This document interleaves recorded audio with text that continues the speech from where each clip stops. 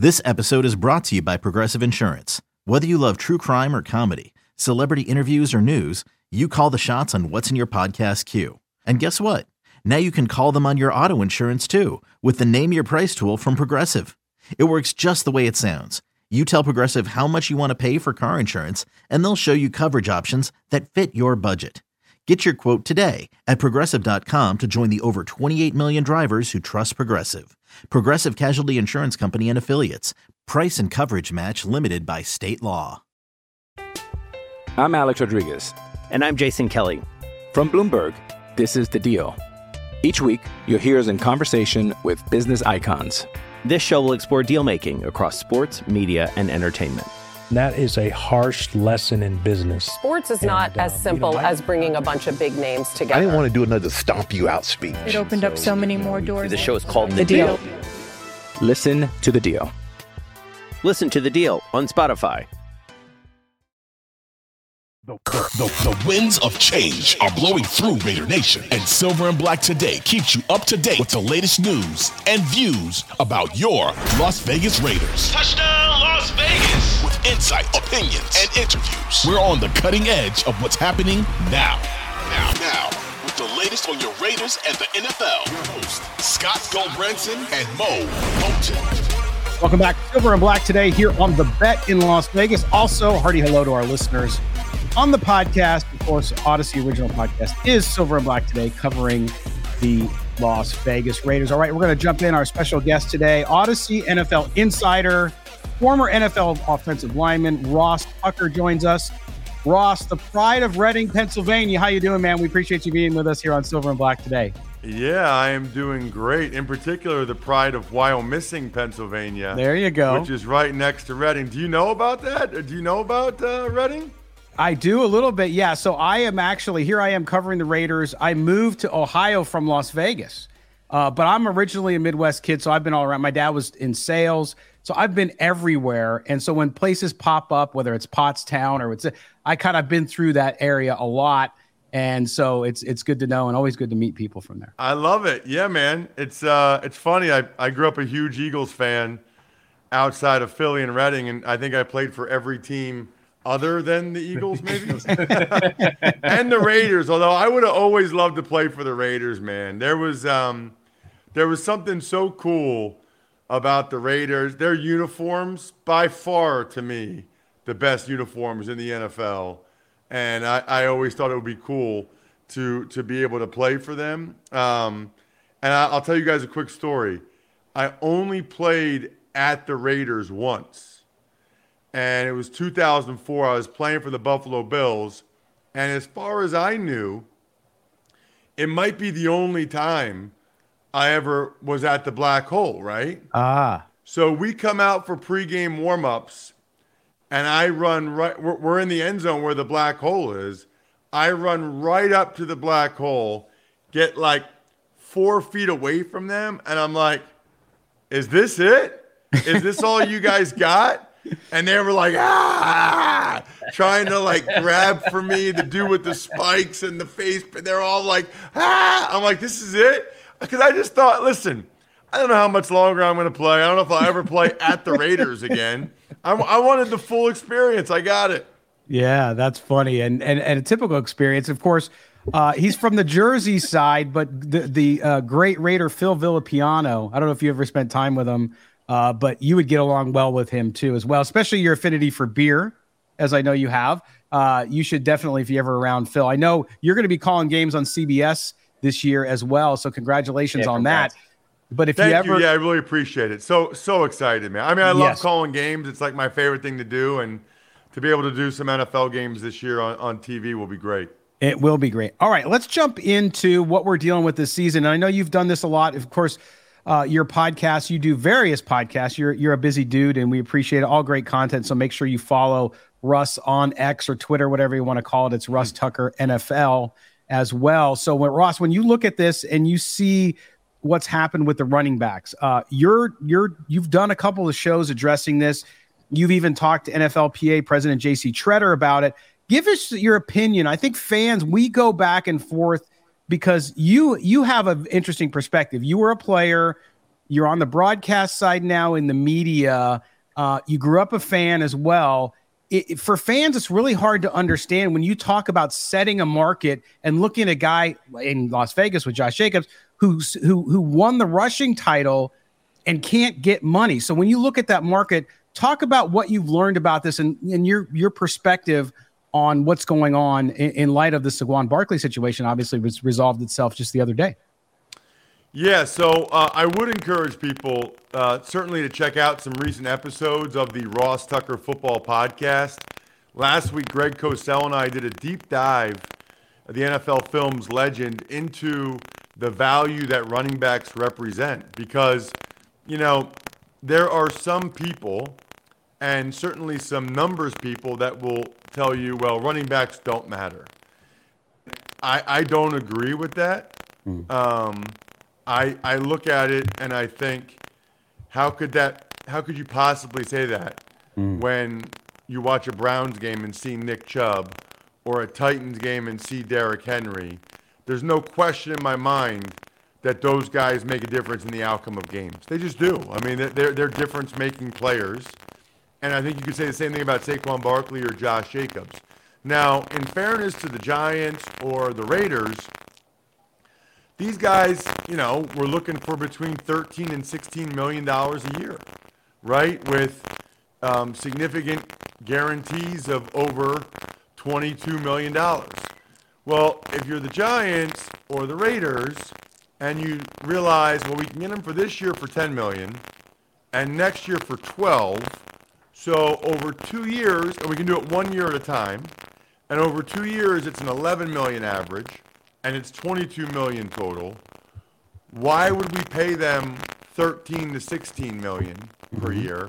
And why would we give them more guaranteed when the injury rate at that position is so high, so significant, and a lot of times guys drop off a cliff, right? We've seen that with Todd Gurley and Zeke Elliott, and so I think teams are very scared of that. I don't blame them. Now, I will say, like in the Giants example, supposedly Saquon would have been happy with like $12 million a year, and also like $24 million guaranteed, so another $1 million per year than what the Giants were offering, and $2 more million guaranteed. I probably would have done that if I were the Giants, right? To have him locked up for years and to make sure he was happy. However, kudos to the Giants because they still got him into camp on time. Yeah. I don't know that I would have signed that if I were Saquon Barkley. And quite frankly, if I'm Josh Jacobs, my mindset right now would be I'm not signing until the day before the first game, right? So I'm getting $561,000 a week. I'll sign the day before the first game to get my $10.1 million. But at that point, it's really up to the Raiders. Do you play him in that first game then? I mean, when he missed the whole week of game planning, probably not, right? Yeah. And then how much do you play him the next week? Because you're probably a little bit worried that he might get hurt, right? He hasn't been there for camp. He missed the whole camp. So if I'm Jacobs, I'm telling the Raiders, I'm not showing up until the day before the first game unless you either bump up my pay for this year and or agree not to put the franchise tag on me again after this season. Saquon got $2 million in a signing bonus a couple months ahead of time, and he got these incentives. I personally would have held out for longer if I were Saquon and skipped, 45 days of work. Yeah. I mean, I think all of us would skip 45 days of work if we could and still get the same amount of money. I mean, I don't know why he did it, but I guess he wanted to be there for training camp with his teammates. Who knows? I'm Alex Rodriguez. And I'm Jason Kelly. From Bloomberg, this is The Deal. Each week, you'll hear us in conversation with business icons. This show will explore deal-making across sports, media, and entertainment. That is a harsh lesson in business. Sports is not as simple as bringing a bunch of big names together. I didn't want to do another stomp you out speech. It opened up so many more doors. The show is called The Deal. Listen to The Deal. Listen to The Deal on Spotify. So, Ross, we've got a lot of crap on this show for saying that the Raiders were Raiders did what they did, and it was a business decision because of what the market is for the running backs right now. So fans have been telling us, oh, we're unfair to running backs. We're anti-running back. We're anti-Josh Jacobs. From a Raiders perspective, do you agree with how they approach the situation? Because as you remember, they didn't pick up his tag, and a lot of people say that was a mistake because the tag was worth a little more than $8 million. So he went into a contract year, and he blew up, won the rushing title. Now they're saying, looking back, if you look at the way the Raiders handled his contract situation, that they mishandled it. What would you say from a Raiders perspective how they handled this Josh Jacobs contract impasse? Well, so I don't remember what he did his third year for them to make the decision and not pick up his fifth-year option. So I don't that you'd have to tell me. I don't remember that, so I don't want to say revisionist history. I mean, obviously, hindsight 2020, knowing what he would do last year, they would wish that they had Josh on the fifth-year option this year, right? So we can all agree on that. They would have saved a couple $1 million. So that much we can agree on. I don't really understand what the Raiders are doing with most of their contract situations, to be honest with you. I mean, they gave Derek Carr a raise, like an extra $5 million last year, and then bench him during the year, and then they're not even able to trade him. They have to cut him.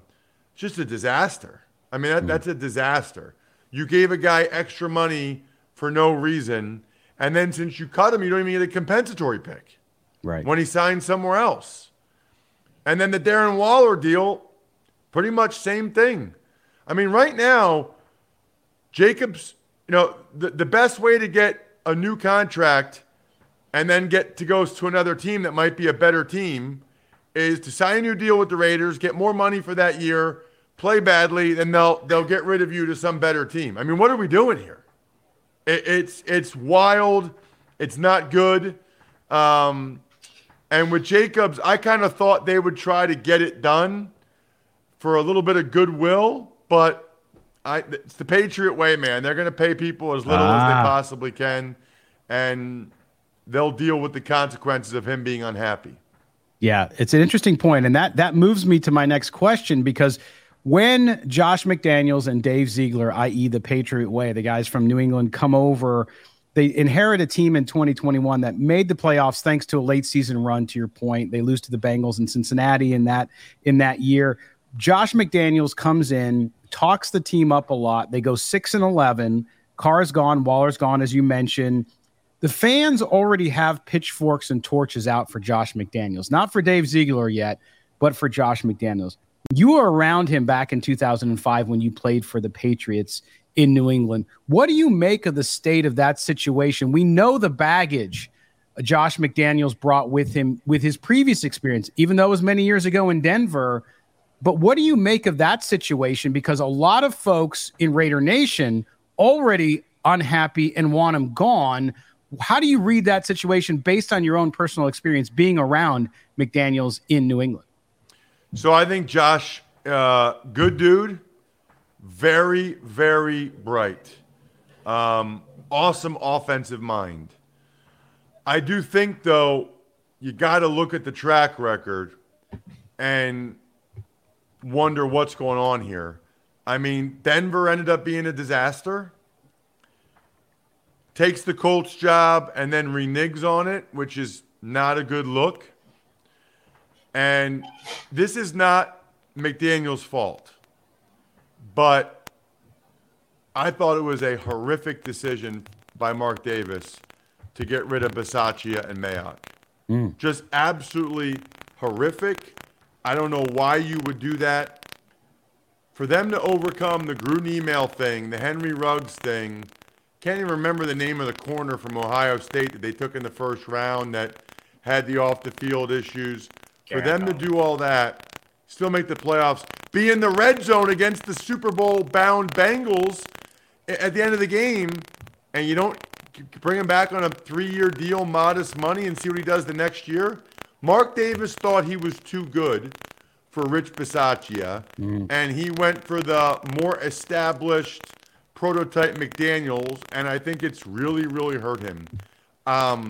I mean, I don't have high expectations for the Raiders at all this year, and I don't know that anybody else could. So that kind of leads me into my next question, and you kind of answered it there. Is that you talked about the botched car situation, now the impasse with Josh Jacobs. You also said, and I read that, I heard that headline where you said the Raiders made a mistake. You said Mark Davis blew it by letting Rich Bisaccia go and bringing in Josh McDaniels. Is there any hope? Is there any glimmer of hope for Raiders fans that you're seeing looking ahead, being around Josh McDaniels and knowing the Patriot way, so to speak? Is there anything that fans can hold on to and say, well, there's hope in this, that the Raiders can turn this around despite all the past mistakes made?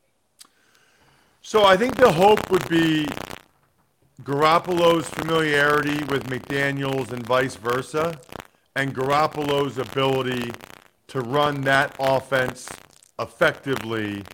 And they have a good receiving trio. You know, they have Josh Jacobs. I think that is the hope for the Raiders. You know, Jimmy G's been in a different system, though, for several years. Yeah. He missed the whole offseason with this foot surgery. How quickly is the Patriot system going to come back to him? Is that the best system for him now, or is he better suited for what Kyle Shanahan was doing? You know, I don't know. It feels to me like the upside for the Raiders is like a 500 season. But I just recorded this week the Even Money betting podcast, and my co-host Steve Fezzik, who's a Vegas resident, believes the Raiders are one of the 6 worst teams in the NFL. And I guess probably based on their record last year, they probably were. And I don't know that I see big upgrades this year to think that they're a lot better than they were a year ago. Yeah, it's tough out there. The other thing I want to get your thoughts on before we let you go, Ross, is you talked about Jimmy Garoppolo. You talk about this situation in the AFC, which Justin Herbert signs the big deal this week in Los Angeles with the Chargers. He's going to be there for 7 seasons now, will not be a free agent, so they locked him up. You have Mahomes in Kansas City. You have Russell Wilson, which I think a lot of folks feel like with Sean Payton there is going to be a little more Russ Wilson-like. And suddenly the Raiders are the team in the division with a still, even with Garoppolo there and a steady hand, if he's healthy, how quickly do the Raiders long-term have to catch up in that arms race to stay relevant in the division with the quarterbacks you got there? It feels like the Raiders and Broncos are competing for third. And it also feels like, if you see the comments from Ziegler and McDaniels, they're trying to buy themselves time. And I think their discussion with Mark Davis is just wait until we get our franchise quarterback. Just wait until we get that guy. We find that guy. Well, I think we all agree it's not Jimmy G. I tend to doubt it's Aiden O'Connell. So I don't know. How much time are they going to give these guys? It almost feels like best case scenario for the Raiders is that they bottom out this year and they can get Caleb Williams or Drake May. It almost feels like that would be the best thing that could happen to them. Yeah, and a lot of fans feel that way too, Ross, by the way. We're hearing from them every week here on the show. You know, tank for Williams, tank for that, tank for May. So they're I think realistic. At least most fans are. Ross, we appreciate you spending so much time with us. We'll catch up with you down the line and as the NFL season unrolls. And again, congratulations on the CBS gig. Congratulations on everything you're up to, including being the Odyssey NFL Insider. Follow Ross at Ross Tucker NFL on Twitter. Thanks, man. My pleasure. Thank you guys so much for having me. I really appreciate it. All right. We'll take care. All right. There you go. Ross Tucker from Odyssey, our NFL Insider. Catch him on there as well. When we get back, we'll roll on Raider Nation mailbag coming up here next on Silver and Black Today. Don't go anywhere.